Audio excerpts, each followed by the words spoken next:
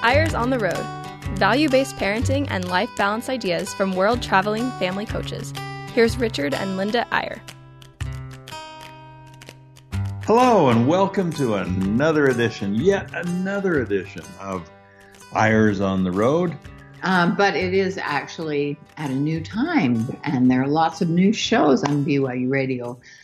This is a new beginning for us, and we hope that we have a lot of new listeners who haven't been with us before. And so let us just give you the briefest kind of an introduction. Why do we do a show, and why is it called Eyres on the Road, and what is it all about? First of all, I'm Richard Eyre, and this is Linda Eyre. And we are a married couple. We have been married for a very long time. We'll divulge later in the show just exactly how long it is. But we have been for many, many years traveling throughout the world, speaking to parents and marriage partners about their families. It's been a wonderful time for us. It's lasted a long time. We wrote our first family or parenting book some 40 years ago.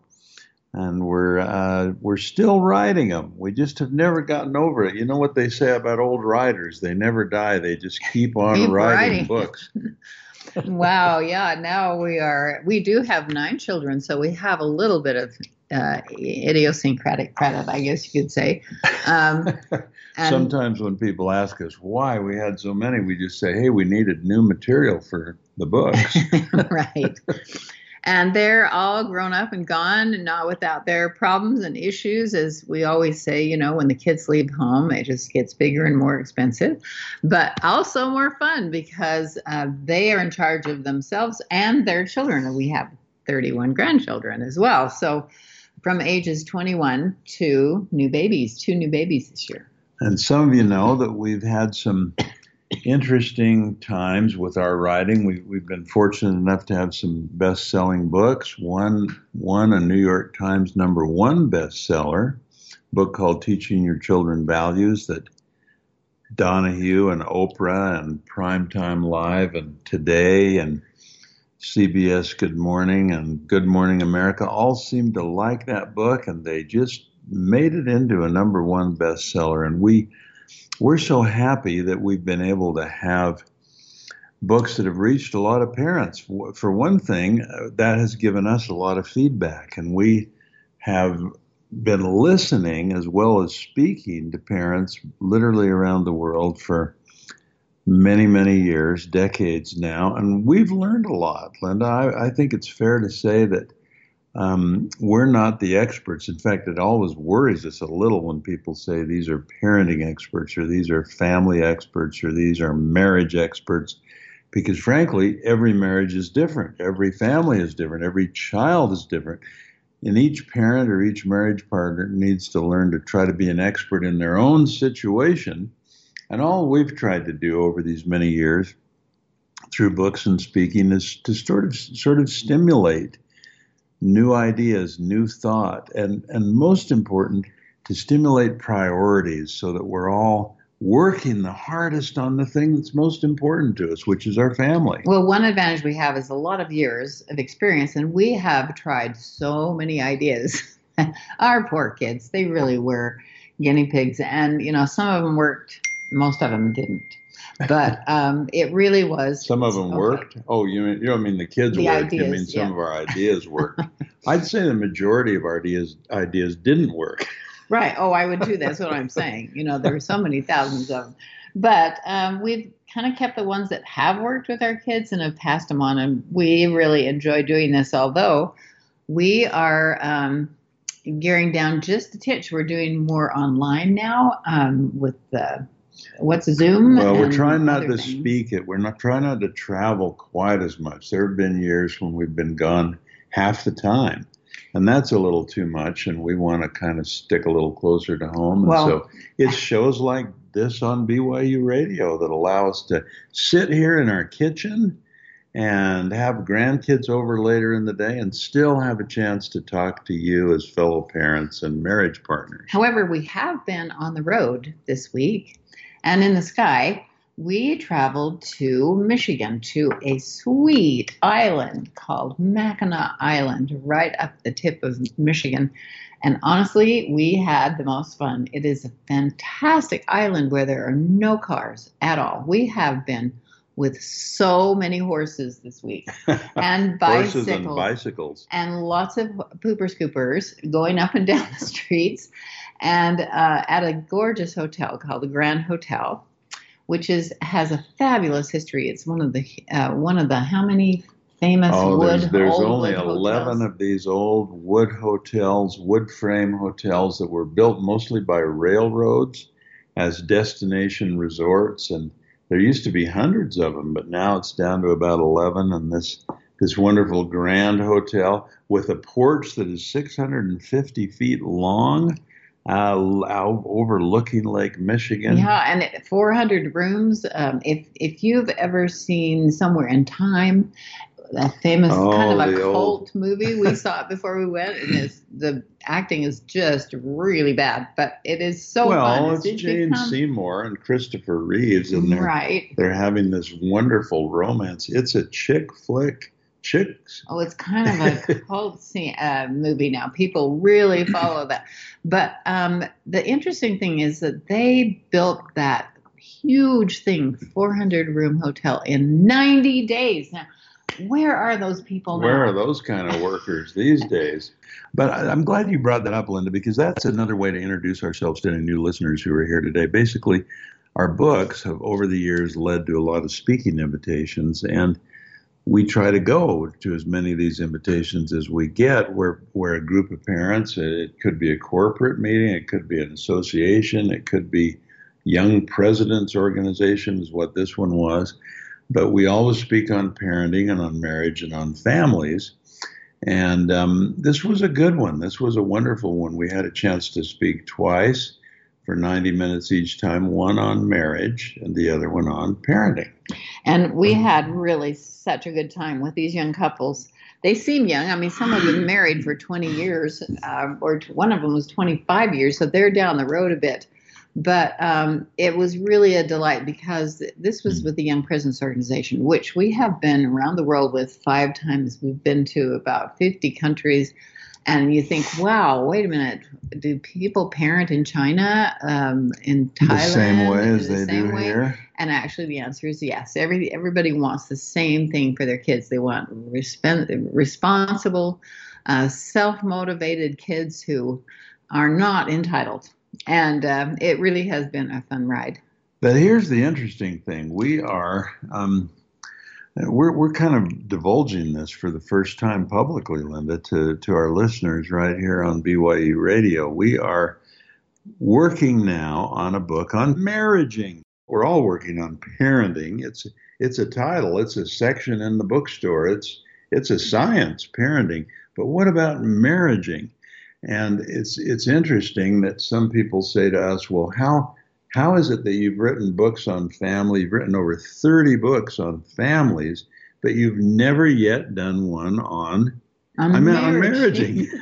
But I'm imagining now an interview at some point in time, Linda, after we finally produce our first book on marriage, and some interviewer is going to say something like this. Mr. Iyer, inexplicably, you have written more than 30 books on family and parenting, but you waited until now to do your first book on marriage. Linda and Richard, why is that? And I've got my answer all prepared. Do you want to hear it? I think I know what it is. We've been too dumb until now. It takes us till now to figure it out. You're ruining my answer. All right. I've got it all figured out in my head. I'm going to say, well, it actually is explicable. We didn't want to write about it until we figured it out ourselves, and that has taken us 50 years. See, we're having our 50th wedding anniversary next year, and we're going to release this book on marriage, bang, right on our anniversary in July of 2019. And people who have wondered why we haven't written a marriage book until now, well, here it is. So you'll be glad to know that we never argue anymore. We really do. We just go right along this path together, and it's all sunshine and roses. We love each other, and we never never argue. Honestly, maybe it's gotten worse. No, we did used to argue more when we were first married, and we've had a lot of solutions of things that we've done to work that out. And actually, we don't argue as much, but we disagree a lot. No, the we way don't to even do things. we don't even interrupt each other anymore. We only interject. Oh, really? Is that what you call all those interruptions? Right. Oh. And we haven't, I don't think we argue any less. I don't think we disagree any less. I think that we just have a more wonderful way to make up afterwards. We have figured out a few things that will hopefully be helpful to others. Some of you out there may have a much more homogeneous marriage than ours has been. But, Homogeneous. That sounds boring. No, but we think actually the working things out is part of the fun. And it has been quite a ride. So here's the thing. We want to extend a special invitation to all of you listeners to kind of take this journey with us, this journey of trying to put on paper, trying to finish this book on marriage that we've literally been working on for 50 years. And I'll give you a couple of invitations. Number one, we are just launching on this show a little mini series that we're calling the top 10 ideas or tips for a stronger marriage. We've done a couple of them already. And so if you want to play a little catch up football, you can go on BYUradio.org. And you can go back to the first two. There's a couple we've already done, and we're going to do 8 more of what we think are the top 10 ideas we've ever run into in terms of strengthening marriage. We're also putting them online, and if any of you are Instagrammers, we would invite you to follow us on Richard Linda Eyre. If you're on Instagram, just type in the search bar Richard Linda Eyre, all run together, and you'll come to our little Instagram site where every week on Friday, because we think weekends are sort of the time for courtship that continues into the marriage and for communication in the marriage. And so every Friday you'll find one of these top 10 marriaging tips. And we know that, by the average American statistic, more, maybe not quite half of you might be single parents out there. There are a lot of single parents, and we're not going to specifically do this week after week because something always comes up and we go back to family and in general parenting. But marriaging is really important if you are with a partner and if you want something to stay. Now, in case you're worried that we're just going to babble on about ourselves for this whole radio show today, we are going to get into something we think is very interesting, and maybe it's a good sort of entree to the whole subject of strengthening marriage. We're going to present you with a dozen or so myths that we think are myths about marriage. They're things that most people think are true, but they're actually not true. We think they work against a good marriage instead of for a good marriage. And we're going to run through those after this brief break. So let's take a little break, and when we come back, we'll have another 10 or 15 or minutes, and we'll talk about these myths of marriage. Be right back.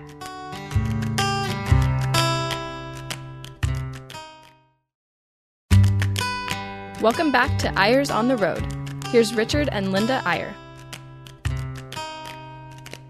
And we're back on our new show of Eyres on the Road, a new time, and hopefully some new listeners, but welcome back, those of you who follow us along. It's so funny because we just talk to a computer and we kind of don't know where this is going, but we are often now having people saying, I'm following you on Eyres on the Road. It's kind of a delight knowing there's somebody listening. In places you wouldn't believe. We've been overseas and had people say they listened on Eyres on the Road. I'm like, how did you do that? Well, we did it online. XM radio. Or people all over the States listening on satellite radio, and now so many listening along the Wasatch Front right on the new radio station. So we're excited to be with you. Now, on the topic today of marriage, let us read you a few little statements and talk about whether you think they're true or whether you think they're a myth. Okay? Linda, how about the first one, right Okay. up to the word? All right. Equality should be the goal for your relationship or your marriage. Now, how could you argue with that? Equality should be the goal for your relationship or for your marriage. Is that true or is that a myth? Well, I guess we're not equal. You're in charge of me. You always tell me what to do. Sure. That truly is a myth. I mean, equality breeds competition and comparing and criticism. And it's really better to strive for a marriage with synergistic oneness, wouldn't you say? Yeah, think about that for a minute. Equality. It sounds good. And of course, we want to be equal in the sense that we value each other equally and so on. But when you're sort of preoccupied with equality, we see a lot of couples who are like, well, I don't think we're quite equal. You need more of this, and I need to have more say in this, and you need to have. It's as though equality is sameness, and it's constantly kind of a struggle. It's almost like a competition. It depends on the era of time that you are. I mean, when a wife or a husband is in school full time, the other partner's got to take up the slack. There's no way things can be equal. And that goes on and on throughout a marriage because there are times when you just can't be equal. You've got to take more of the load or help in a different way. And so synergy and oneness to us are better terms because they mean, hey, we're different. We have different strengths. We have different abilities. But we value them, and we're thinking of ourselves not as two entities trying to become equal all the time, but as one entity, a oneness where there's a lot of synergy. Okay. Number two, what do you think? Is this a truth or a myth? In a good marriage, partners grow more and more alike. Well, I have to say that there's some really older couples, like 80-year-olds. They look I should alike. say that 90-year-olds, and they do look like each other. It's really strange that they have grown to look like each other, but they really aren't alike. Well, and I think there's in some ways people do grow more alike the longer they live together and so on. But there's a real part of it that's a myth. And in our observation, the best marriages are when partners continue to progress as who they are individually. And so some of the differences might actually get larger because they're expanding on their own strengths and their own abilities. And so we shouldn't expect our marriages to sort of make us into clones of each other. That's the point. No, exactly. Number three. I want my spouse to complete me is a good and realistic hope for marriage.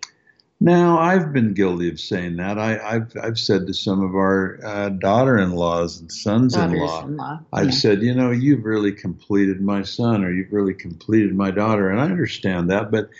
But in a way, it's a myth because we should all be working to complete ourselves. And we should support our spouse in that same personal quest. It's not about one person necessarily completing the other. It's about each of the marriage partners helping the other marriage partner to become all that he can be. Yeah, right? But I have learned a lot from you. Thank you. And hopefully you've learned a little bit from me because we do round off each other's rough edges and things that need to be. When we got married, I could not accept a compliment. I would just deflect it. Oh, no, Why that's do you not think right. that That's was? not right. Yeah, you had a hard time with that. I had a really hard time with that. Because you're so modest and humble. No, well, you really taught me to just accept when people say something nice. Thank you so much. That's not true, but thank you anyway. No, I don't say that. I would have said that before, but now I just accept it and go on. But there are a lot of things I think we've learned from each other. Well, now here comes number 4, my personal favorite, Linda. Is this a truth or a myth? A good measure of your relationship or marriage is how infrequently you disagree or argue.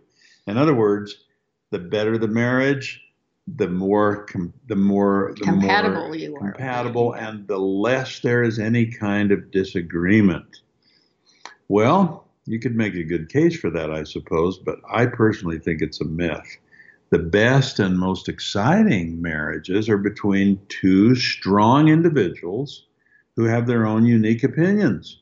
and can discuss and debate and learn from each other. I don't think we should want to be in lockstep with each other or always on the same page, or on important things, yes. On the big things, on the values, on the beliefs, yes. But on so many things, there's certainly room for two opinions. And we shouldn't judge our marriages by whether we ever have a disagreement. All right. So number 5, it's wise to wait to make a commitment until you're sure you're compatible and can go through hard things together. Boy, we hear that a lot today as we travel around the world. It's the same everywhere. People are, you know the statistics that marriage is going down. There are less and less people getting married. There are more and more people just moving in, cohabitating. And so often what we hear from people, and again, I'm not trying to be a judge, but we hear people saying, I just don't want to make a commitment until I'm sure this is going to work out. We haven't been through any hard things together. We got to be sure it works. And what we always say is, boy, that is a myth. It is the commitment that will get you through the hard times. If there's no commitment there, if this is a trial run, if you're just out there experimenting, the first really big bump that comes along in the road, you'll say, well, this isn't working. Let's split up. Well, yeah, I agree with that in general. But I do think that before you move in with each other or whatever it is important to experience some hard times together. Remember, we used to say when our kids were dating and so on, like, how would she do on a humanitarian expedition when it's really dirty and really hard? Or if she was a pioneer. We actually had some friends who took, I don't know if she was a fiance or not, but a serious girlfriend on a crazy expedition. And just to test her out? Well, sort of. And this guy found out that this was a high maintenance girl. I mean, they had just been going to movies together and, having fun together and so on. And nothing hard had come. And so I think there is some merit in going through some hard times together but before you do that. You make while you're dating and while you're, having a courtship and so on, you got to learn to get to know each other. But boy, when you do move in together, that commitment better be there or you won't stay together very long. And again, the statistics, people that cohabitate without marriage, the chances are twice as likely in 10 years that they will no longer be together. So the next one ties in with that. Is this a truth or a myth? You wouldn't buy a car until you had taken it on a test drive, and you shouldn't marry until you've lived together long enough to know that it will work. Well, that's what I just said. Cohabiting couples don't have much of a chance of still being together in 10 years or even 5 years. Commitment in marriage. I think in our book, when we finally get it finished next year, the key word, don't you agree, Linda? If you had to pick one key word, it's probably going to be commitment. Now, because there are a lot of weird things about the person that you marry. I'm here to testify. Things that people didn't know, right? There are just things you can't know. And you really have to be into it. Now, boy, we're really walking on thin ice here because there are some situations where, in cases of abuse, in cases of really severe things where, you may be totally committed, but you can't ruin the lives of yourself and your children. So we want to be clear about that. But just in a marriage that you need to work through things with, it really is important to be committed. This next one ties in with that, too. The more relationship you've had, the more likely you'll finally find one that lasts. Boy, it's funny how the world uses the word relationship now. I mean, you'll hear people say, well, I'm in a relationship. Well, I'm not in a relationship right now. Well, I'm in a relationship now, as though it was, some kind of a deck of cards or musical chairs. And that is such a myth, because making a commitment to one relationship is what maximizes the chance of it lasting, right? Right. And number 8, the key to a good marriage is for both partners to go 50% and meet in the middle. You hear that a lot. I mean, hey, we're gonna form a partnership here, 50-50.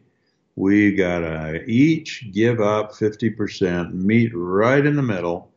And that's a myth, because that's what leads to people saying, hey, I did this for you. Why don't you do this for me? Or I gave up this. Why don't you give up this? It's like, I want tit for tat. I want everything to balance. It's a little back to that equality thing.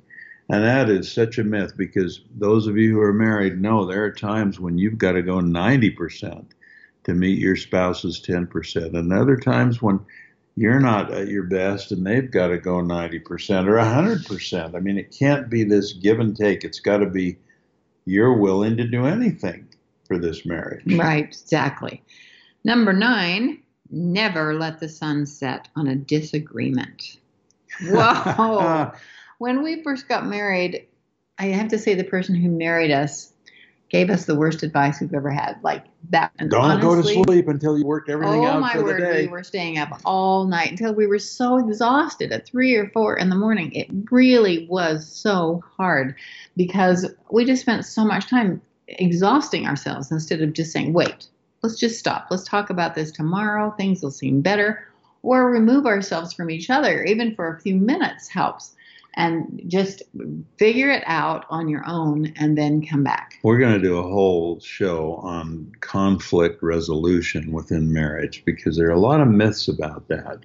And we think the best way is to clear the air on a Sunday. Don't let a weekend with something hanging over your head. We got a lot more to say about that, but we'll save it for another show because we've got 2 more to get through here. Number 10, in marriage, some things are better left unsaid. Well, that sounds like such a tidy little motto, but it's a myth, because unexpressed feelings never die. They just get buried and come forth later in uglier forms. We need to work things out. We can't have secrets or things we agree to disagree on forever. We've got to come together if we want this synergy and oneness in our marriages. Well, but we have to realize pregnancy. You wait. What there are some things that happen when you're pregnant that you say things that are off the grid that you have to give yourself a break on that. Well, yeah. So you're saying when you're married, when you're pregnant, all these rules are flying out the window. Yeah. No. All right. Achievements are more important than relationships. And boy, that's the biggest myth of all. The one that we obviously know. Relationships are always ultimately more important than achievements. So we're out of time. I don't know where the time goes on Eyres on the Road, but we just want to tell you we welcome you as new listeners. We're going to talk candidly every week on either marriage or parenting. You're going to disagree with some of what we say and agree with other things, but it's going to stimulate you and us to keep working on this highest priority of our life, which is our families. And keep talking. We'll see you again next time on Eyres on the Road. Bye-bye.